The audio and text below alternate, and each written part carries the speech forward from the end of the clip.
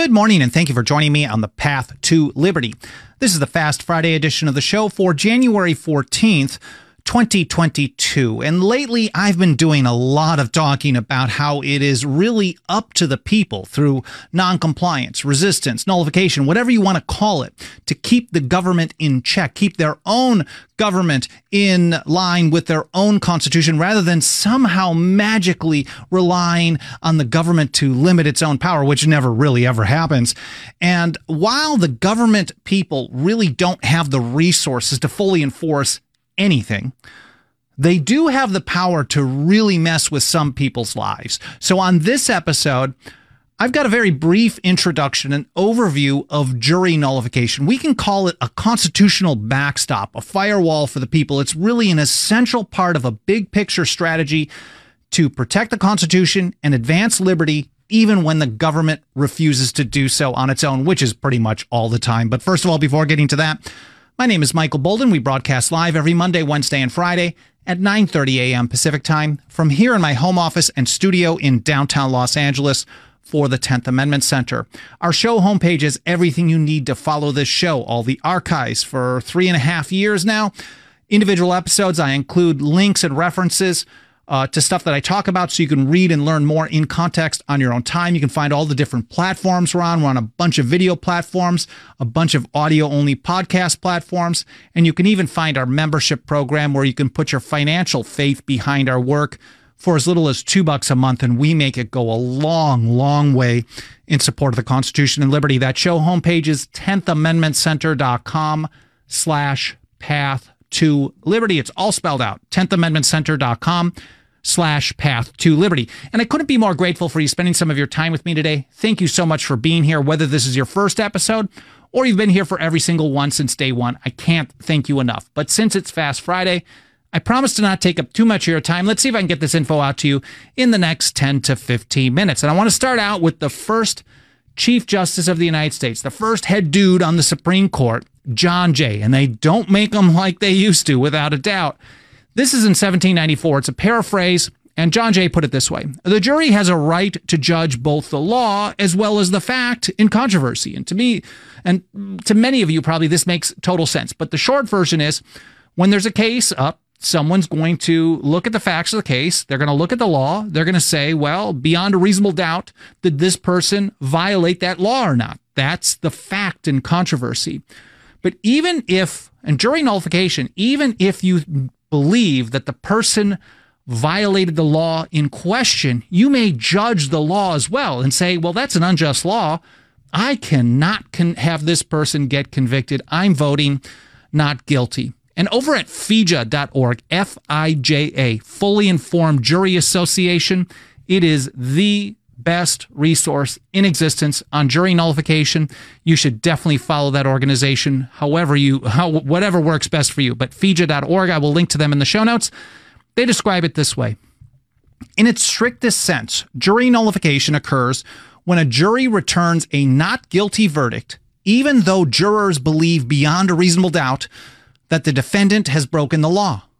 Because the not guilty verdict cannot be overturned, and because the jurors cannot be punished for their verdict, the law is said to be nullified in that particular case. Pretty interesting. Now, what happens if it's used in a very widespread way? Here's how Thomas Jefferson put it in his 1789 letter to Thomas Paine. He said, "I consider trial by jury as the only anchor ever yet imagined by man, by which a government can be held to the principles of its constitution." Think about it.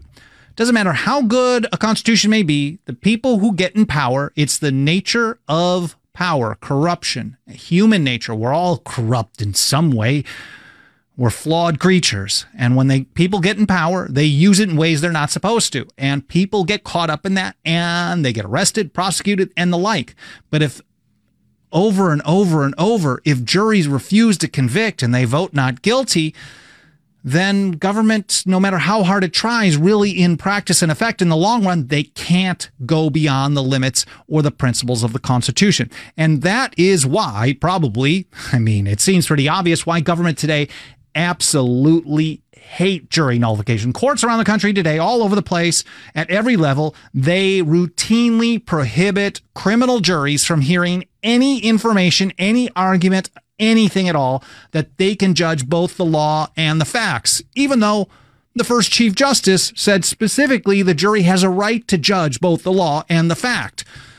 But the courts today, they absolutely hate this. Here, for example, from ACLU, they are covering I'm not sure how this case played out. This is a couple of years old, but they covered two people in Colorado who are handing out pamphlets saying things like juror nullification is your right to refuse to enforce bad laws and bad prosecutions. Or once you know your rights and powers, you can veto bad laws and hang the jury. These are our rights. This is our moral duty, really, if you think about it.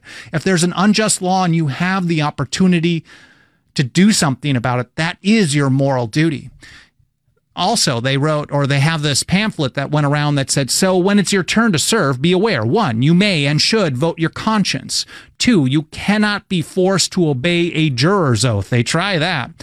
3, you have the right to hang the jury with your vote if you cannot agree with other juries. So just telling people what they have the right to do.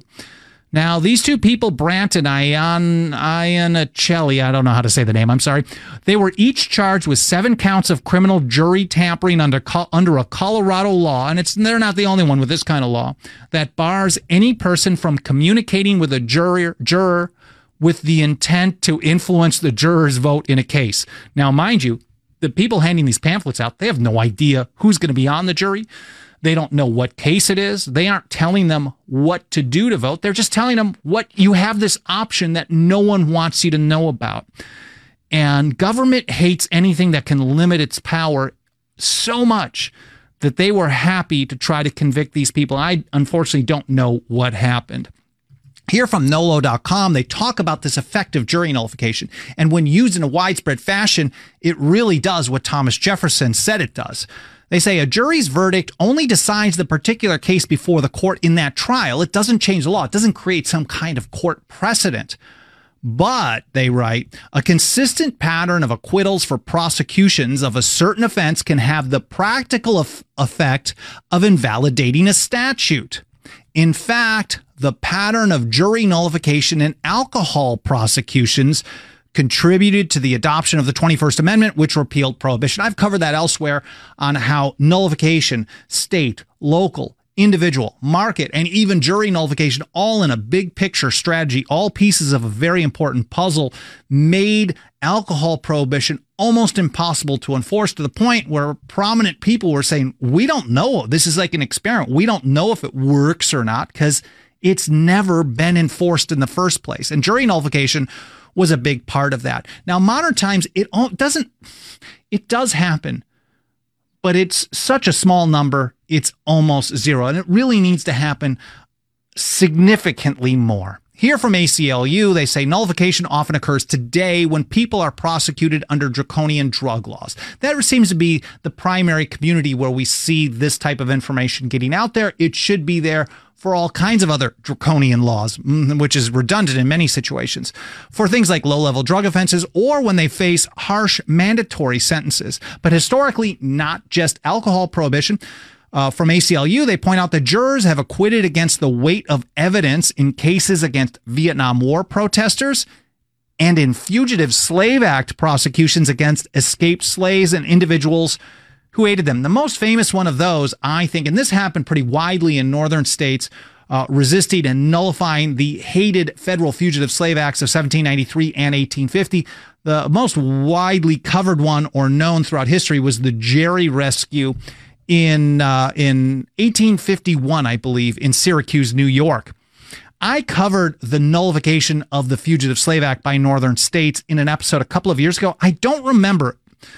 I should check this episode out again in the near future. I don't remember if I covered the jury nullification, but it is a very interesting topic. And since we're talking about it, I thought I would mention it, and I will link to it in the show notes at 10thamendmentcenter.com/path to liberty. Now back to FIJA, Fully Informed Jury Association. They have a really nice page, very brief, on how to actually use jury nullification. This is important. It's a 2-step process. They say there are 2 things you must do in order to nullify. First, you got to get on a jury. They say if you're called for jury duty, we recommend visiting our online guide. They've got an online guide that they link to. Of course, this page will be linked to in our show notes. So if you're interested in this, just start clicking through, reading stuff, go to their website, learn more. So get on the jury, do the things that you need to do, answer the questions the way you need to answer. They will help you out on that. And then 2, check this out. If you have a conscientious belief, and in many situations, this probably could happen, if you have a conscientious belief that acquitting the defendant is a just verdict, so yes, they violated the law, but that law shouldn't exist in the first place. We're not talking about crimes of violence, but in many times people are being in a jury trial for other stuff. So if you think that acquitting is just, even if you believe he or she has technically violated the law, there are only 2 words you need to know: not guilty. So 2-step process: get on the jury, 2, vote not guilty. And to wrap it up, I've got one other founder that I know if you've been watching or listening to the show for any amount of time, you've heard me mention. Theophilus Parsons was one of the leading advocates for ratification in Massachusetts in early 1788. And here's how he put it: the people themselves have it in their power effectually to resist usurpation without being driven to an appeal to arms. You can peacefully not comply, and you don't need to have a standoff at OK Corral to defeat the government. He said an act of usurpation. So usurpation is a theft of power from the sovereign people of the several states. That's when government exercises power not delegated to it in the Constitution. So an act of usurpation is not obligatory. It is not law, and any man may be justified in his resistance. Let him be considered as a criminal by the general government, yet only his fellow citizens can convict him. They are his jury, and if they pronounce him innocent, not all the powers of Congress can hurt him. That's a great way of summing it up. If you're interested in learning more about this, I did a very deep dive episode on this September 9th, 2019, trial by jury defense against tyranny. I covered, of course, Jefferson, but I also covered quite a bit from Lysander Spooner's great paper talking about the difference between trial by government and trial by jury and things like that. I will link to that in the show notes over at 10thamendmentcenter.com/path to liberty. I do hope you enjoyed this show. I hope it was interesting to watch or listen to. I hope you learned something. I hope you are inspired to go to the show notes and click some of these links and read, learn more. Check out fija.org. Check out that other episode and the like. If you support what we're doing, again, that membership program starts out at just $2 a month over at 10thamendmentcenter.com/members. You can also leave us a review on Apple Podcasts or any other podcast platform. Smash a like button, leave a comment, subscribe, get notifications on any of the video platforms, all that kind of stuff. The membership's going to help us financially, but the non-financial help, the reviews and clicking and subscribing and smashing likes and all that stuff will trigger the algorithms of the platform that you watch or listen on and tell them to show the program to more people. And I really appreciate your help in spreading the word. Again, I hope you enjoyed this episode. I hope you have a great weekend, and I'll see you next week here on the Path to Liberty.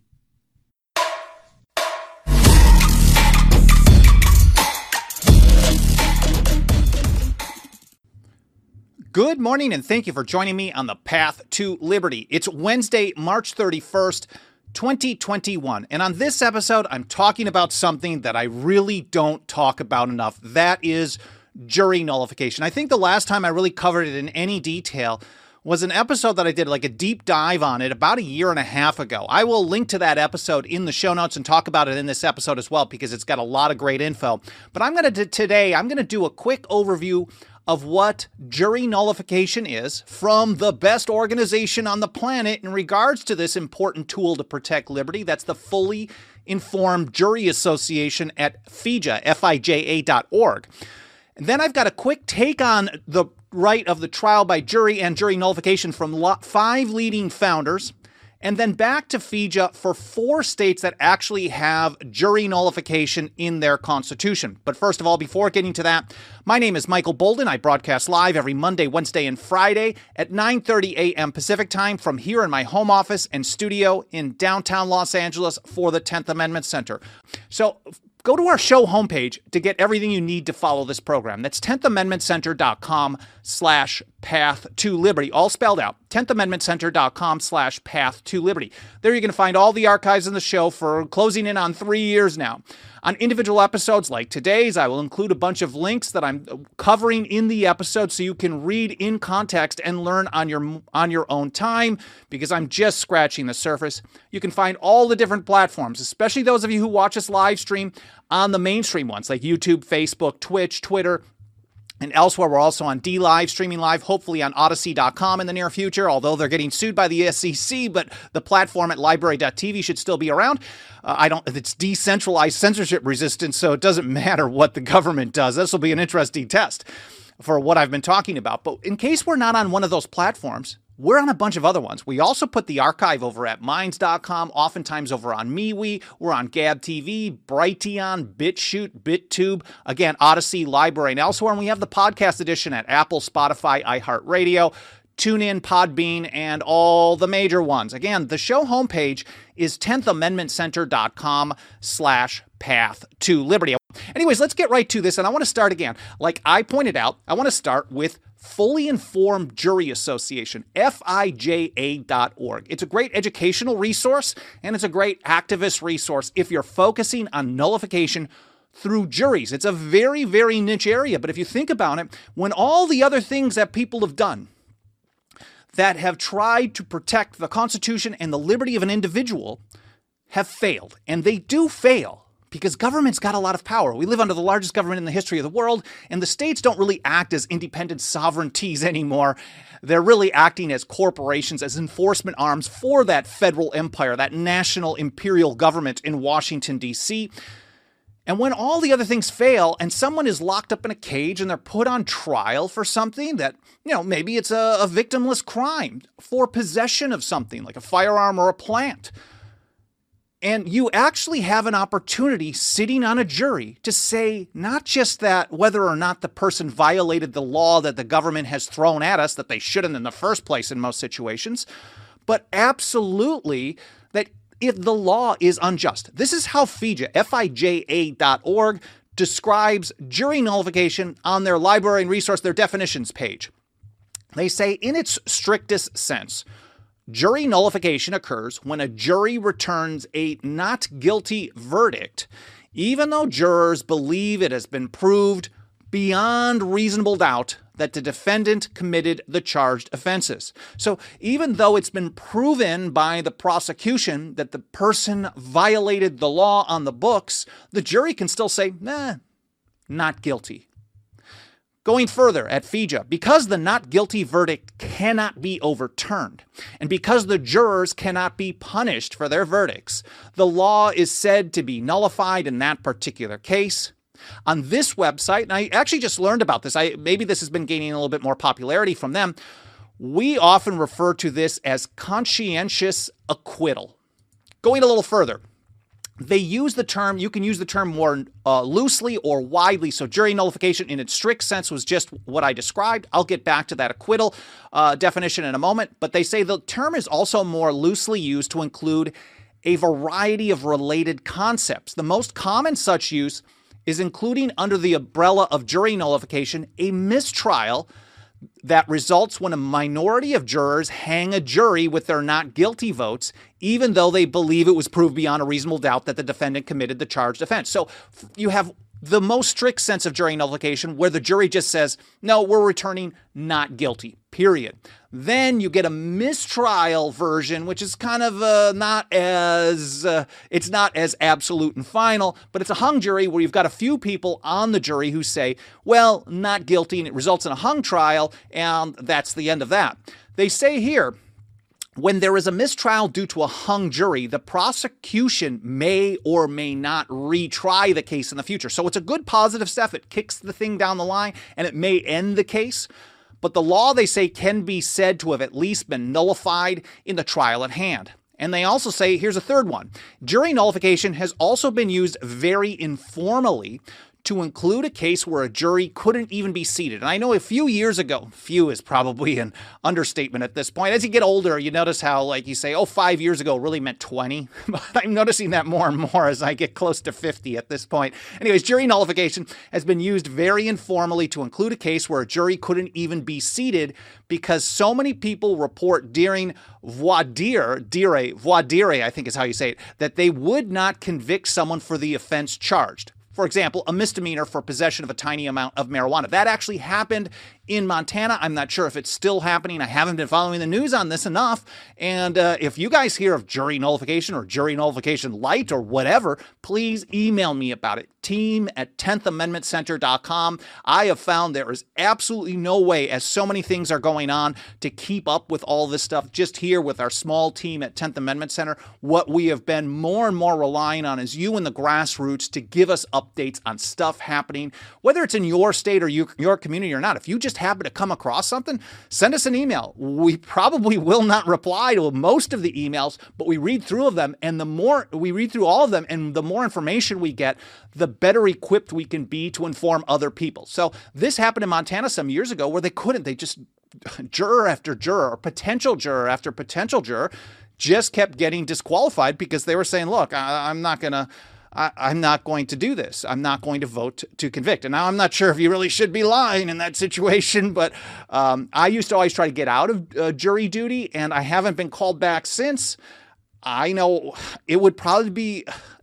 It's an important thing to do. You have an opportunity to say no to the law on the books, not just to what the judge tells you what to do. And here's how FIJA describes conscientious acquittal. They say it's roughly interchangeably used with jury nullification. They say, while you will still frequently see that term, jury nullification, in FIJA's work, we have several reasons for speaking of conscientious acquittal in addition to or in place of jury nullification. In fact, depending on who you're talking to, you might want to describe things differently. If it's the same end result and someone has kind of a visceral, hated response towards one word or another, some people might hate the term conscientious. Some people might hate the word nullification. Who cares? Describe it in whatever term works for the person you're communicating with. And I think this is a really smart approach. They say the term conscientious acquittal stresses the importance of consulting one's conscience in arriving at a verdict rather than simply unthinkingly enforcing the law as instructed by the government. As I mentioned in the intro, I did an episode on this, a pretty good deep dive. This is actually one of my favorite episodes. I'm not sure if the quality of what I used to do back in 2019 is as good. And I know when I look at a couple of years from now that this quality is going to be garbage in comparison. But I think the information in this one is really good. Trial by jury, defense against tyranny. I will link to that in the show notes at 10thamendmentcenter.com/path to liberty. In that, I heavily cited one of the best articles, probably the best article ever written on trial by jury and jury nullification. Notice I'm not calling it jury trial. And I explain that through Lysander Spooner's great 1852 essay, Trial by Jury, the difference between trial by jury and jury trial. One, really, the trial is done by the jury. They have the final say. The other is really kind of trial by government under government rules, and that renders the whole point of it pretty much moot. I've also got articles that I cite in there by James Ostrowski over at Mises.org and my buddy Joe Wolverton too. Anyways, here's just a quick citation from Spooner. Here's how Spooner describes things. Again, this is 1852, his essay, Trial by Jury, which is really the best thing I've ever read on this. There are probably people who would dispute that with me, but I love this. I love this article. I think it's fantastic. It's very clear. It's very straightforward. It's good reading. And it's for free over at the libertyfund.org website, which I will link to in the show notes. Oh, quick mention. If you want to help us spread the word, consider smashing the like, leaving a review on Apple Podcasts, comments, of course, sharing links to the episode. All that stuff triggers the algorithm of the platform you watch or listen, and primarily the mainstream ones, and it tells that platform to show the program to more people. So I appreciate you guys doing all that stuff to help out. Anyways, here from Spooner. The jury must judge of and try the whole case and every part and parcel of the case, free of any dictation or authority on the part of the government. That's one of the big differences between a trial by jury and just a jury trial that the government sits. No dictation, no authority on the part of the government. He goes on, he says, they must judge of the existence of the law, not just the facts of the case, of the true exposition of the law, of the justice of the law, and of the admissibility and weight of all the evidence offered. I like how he actually puts the evidence last.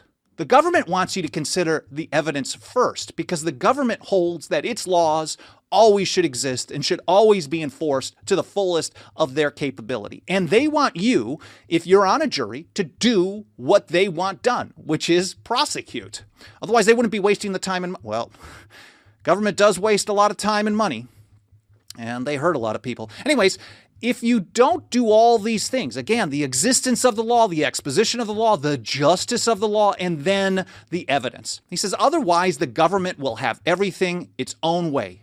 The jury will be mere puppets in the hands of the government, and the trial will be, in reality, a trial by the government and not a trial by the country. I'm sorry, I must have gotten the phrase wrong. Trial by the country is by the people of the country itself in that area. By such trials, he says, the government will determine its own powers over the people, instead of the people's determining their own liberties against the government. And you've heard me say something similar to that many times if you pay attention to our work here at TAC. I know you guys do. And that is, if you rely on the government to determine the extent of its own powers, you shouldn't be surprised when that power continues to grow, no matter which team is in charge, no matter what kind of checks and balances you have. As long as they determine the extent of their own powers, you will always have bigger and bigger government. And that's basically how people have treated things for a long time. And today, we live under the largest government in the history of the world. So that is some quick overview of trial by jury, of jury nullification, of conscientious acquittal, as Fija puts it. Now, here are 5 leading founders and their thoughts on the trial by jury and jury nullification, which is really hand in hand. Here's Thomas Jefferson in a letter to Thomas Paine. I think about this. I'm like, you don't see a lot of letters from, you see a lot of Madison and Jefferson letters, Richard Henry Lee and Samuel Adams, people who you know are friends. And of course they write to various other people, but I think it's pretty cool to see someone like Jefferson and Paine, which you don't see often hand in hand on stuff, on writings and things like that, communicating with each other. It'd be fascinating to imagine what it would be like if they were communicating on social media today. But anyways, here's Jefferson to Thomas Paine, July 11th, 1789. He says, I consider trial by jury as the only anchor ever yet imagined by man by which a government can be held to the principles of its constitution. Because if they're trying to prosecute people and they can't even seat a jury, or if they can't get anyone prosecuted, that means those laws, it's as if they don't exist. And that's why it's such a powerful tool. That's what Jefferson was having to say to Thomas Paine. Now, he covered it in a little bit more detail in his, I guess it would be very famous, at least at the time, Notes on the State of Virginia. This was originally written in 1781 with some revisions in 1782, and here's how he put it. He's talking about the division of labor between juries and judges. And he says the magistrates, that's the judges, have jurisdiction both criminal and civil. If the question before them be a question of law only, they decide on it themselves. But if it be of fact or of fact and law combined, it must be referred to a jury. In the latter case of a combination of law and fact, it is usual for the jurors to decide the fact and to refer the law arising on it to the decision of the judges. Short version, when it comes to a trial by jury, when the jury has to consider it, they generally just, in most situations, he's saying, look, they're just deciding whether the facts of the case. Here's the law in the books. Did the person violate the law? Did they intend to? All that other stuff. And what should happen from there? If that's the general rule. And then the law arising on it goes to the decision of the judges. He says, but this division of the subject lies with their discretion only. It's only if the jury wants to approach it like that. That's it. It is only their discretion. There is no rule compelling them to kick the can over to the judge in order to make the decision on the law itself. They can, if they want to, judge both the law and the facts of the case. He says, and if the question relate at any point of public liberty, and that's very important. He says, like, if prosecution under this law really affects the general public liberty, or I guess in this case, for me, I would say individual liberty. He says, or if it be one of those in which the judges may be suspected of bias all the time, the jury undertakes to decide both law and fact. And that's how Spooner was describing it some decades later. Just law and fact. I guess it was almost a century when Spooner got to it. Now, here's the first Chief Justice of the Supreme Court. We're not just talking about that wackadoo Thomas Jefferson, and I use wackadoo because there was a guy over at Esquire some years ago who, there was a little back and forth in the blog section. They didn't like a documentary film that we had produced, and we cited Jefferson a lot. And he's like, well, of course, Jefferson was just a wackadoo. And that's what they'll say. If they ever get pushed into a corner where they don't like something, they'll just start calling people racist or crazy or evil or an outlier, whatever it may be, that just try to dismiss them. But here's the first Chief Justice of the Supreme Court, John Jay. He was appointed to be there by President George Washington, who was no Jeffersonian when you really get down to it. And neither was John Jay.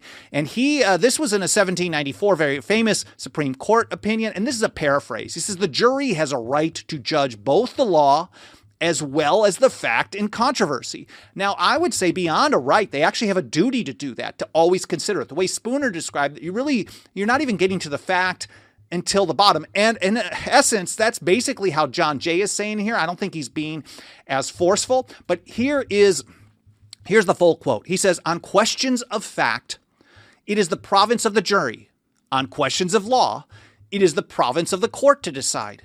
But it must be recognized that by the same law, which recognizes this reasonable distribution of jurisdiction, you have, and this was he's talking to the jury, you have nevertheless a right to take upon yourself to judge of both and to determine the law as well as the fact in controversy. That's John Jay, first Chief Justice of the Supreme Court. And here from another Supreme Court justice, I think he was like the third one appointed by George Washington. This is James Wilson, and he's often cited as an opponent of nullification. And I think it was more of kind of he was kind of one of the big government guys of the time.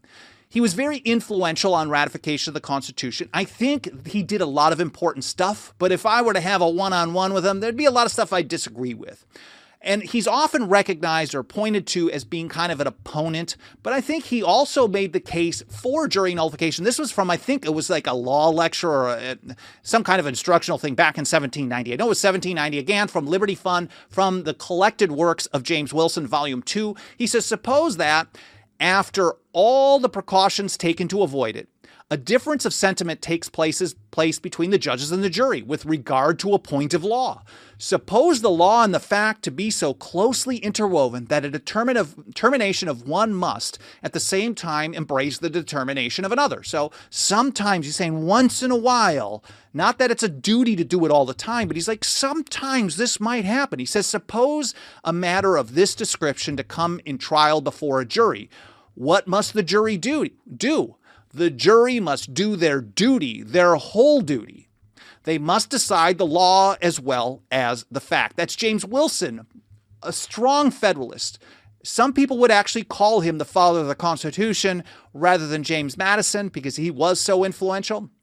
And he was also appointed to the Supreme Court by President George Washington. And here's John Adams, another Federalist, back in 1771, February or so. In his own personal diary, here he is talking about these types of things as well. He says, it is not only the juror's right, but his duty in the case to find the verdict according to his own best understanding, judgment, and conscience, though in direct opposition to the direction of the court. So again, rejecting what the court orders and decide on one's own conscience. And I like how Fija talks about this as based on one's own conscience, because we can go all the way back to John Adams talking about it in that way as well. My favorite quote ever on jury nullification comes from Theophilus Parsons, because it's kind of like a 1, 2, 3 punch talking about what happens when the federal government goes beyond the limits of the Constitution. This was in the Massachusetts Ratifying Convention in early 1788, sometime late January. I think it was 22nd or 23rd in the debates. Parsons was basically like one of the leading lawyers in Massachusetts. He was a Federalist in support of ratification. He was a great speaker. Even one of his opponents talked about, like, if I could just convince you to be on my side, I know we'd win. And that's kind of the mentality. He was one of the greatest speakers of the time. We often think of great speakers as being people like Patrick Henry, but there were others. Theophilus Parsons was one of them. And they were talking about, well, what happens when the federal government itself oversteps the limits of the Constitution? He says, well, the people themselves have it in their power effectually to resist usurpation. Of course, usurpation is an exercise of power not delegated to the government in the Constitution. He says they can effectually resist usurpation without being driven to an appeal to arms. You don't need to get into fighting when the government goes beyond the lines of the Constitution. He goes on, he says, an act of usurpation is not obligatory. It is not law. And any man may be justified in his resistance. Anyone can resist an act that is outside the Constitution morally. He's talking about justification, moral, philosophical, and based on principles, based on the Constitution itself. Anyone is justified in that. He says, let him be considered as a criminal by the general government. Yet only his fellow citizens can convict him. This is clearly a situation of jury nullification, because even if the federal or the general government, as the founders called it, especially during ratification, were considering someone a criminal for violating an act that the government shouldn't have been doing in the first place, only his fellow citizens can convict him. They are his jury, and if they pronounce him innocent, not all the powers of Congress can hurt him, and innocent they certainly will pronounce him if the supposed law he resisted was an act of usurpation. Now, I don't think the general public is as on top of it as far as resisting and opposing and the limits of federal power in the Constitution, so that I think is a bit outdated, may have been more appropriate for the people of the time, but the process still remains. Again, the philosophical foundation that when government violates the Constitution, whether on a state or a federal level, and we're talking about state and federal constitutions, when government goes beyond its limits, the people are not bound to obey them. We can go all the way back to the resistance to the Stamp Act. We know that people like John Dickinson, John Adams, Patrick Henry, and so many others took the same mentality. John Hancock as well. The people have the right and the moral standing to be able to be opposed to these things. But then when you add jury nullification, it renders the government power mostly impotent. Now, of course, you're in a pretty bad situation if you're going to trial. You've probably been arrested and things like that, but it's not. But you can actually nullify these acts in the courtroom. And then I also pointed out at the beginning, I wanted to mention 4 states that actually have jury nullification in their constitution. This is again from FIJA, FIJA.org, their library and resources section. I will link to this specifically in the show notes. There are 4 states that specifically talk about the power of a trial by jury and jury nullification in their state constitution. And they put it this way: the constitutions of Maryland, Indiana, Oregon, and Georgia currently have provisions guaranteeing the right of jurors to judge or determine the law in all criminal cases. For example, Article 23, Declaration of Rights in the Constitution of Maryland. They say, the jury shall be the judges of law as well as of fact. That's in criminal cases. Article 1, Section 19, Constitution of Indiana. The jury shall have the right to determine the law and the facts. Article 1, Section 16 of the Constitution of Oregon. In all criminal cases, whatever, the jury shall have the right to determine the law and the facts. Article 1, Section 1, Paragraph 11, Constitution of the State of Georgia. The jury shall be the judges of the law and of the facts. They say these constitutional jury nullification provisions endure despite decades of hostile judicial interpretation. Well, this is just kind of a brief kind of introduction to what's going on, a kind of a reminder that we need to be thinking about trial by jury, about jury nullification, because no matter what type of other nullification efforts we get, some stuff's going to slip through the cracks, and government continues to aggressively try to prosecute. And the more that you ban the use of resources for the enforcement of something on a state and local level, some federal act, the more that the federal government will act like a caged animal, a wild beast, and try to scare people off by reallocating, taking some resources from one state and pushing it to another in order to scare people off. And this can be a very powerful tool in the overall strategy to help push back on that. Going to take a quick look over in the live chat and see if there's any brief questions that I can get to. or comments. Here's Blue North Wind. The jury is part of the due process in the court system. To be judged by our peers has more powerful than the judge or law. If the peers determine arbitrary, it shall be so. Amanda says, just joined the civics team. Amanda Lamb, Squire Lamb. This civics teacher is super excited. Awesome. Thank you for being here. We appreciate you joining in with us. Thank you so much. Let me take a look. Sergeant Squirtle says the fact that over 90% of cases, I think it's actually like 98%. I was reading through some things over as I was doing research for this episode.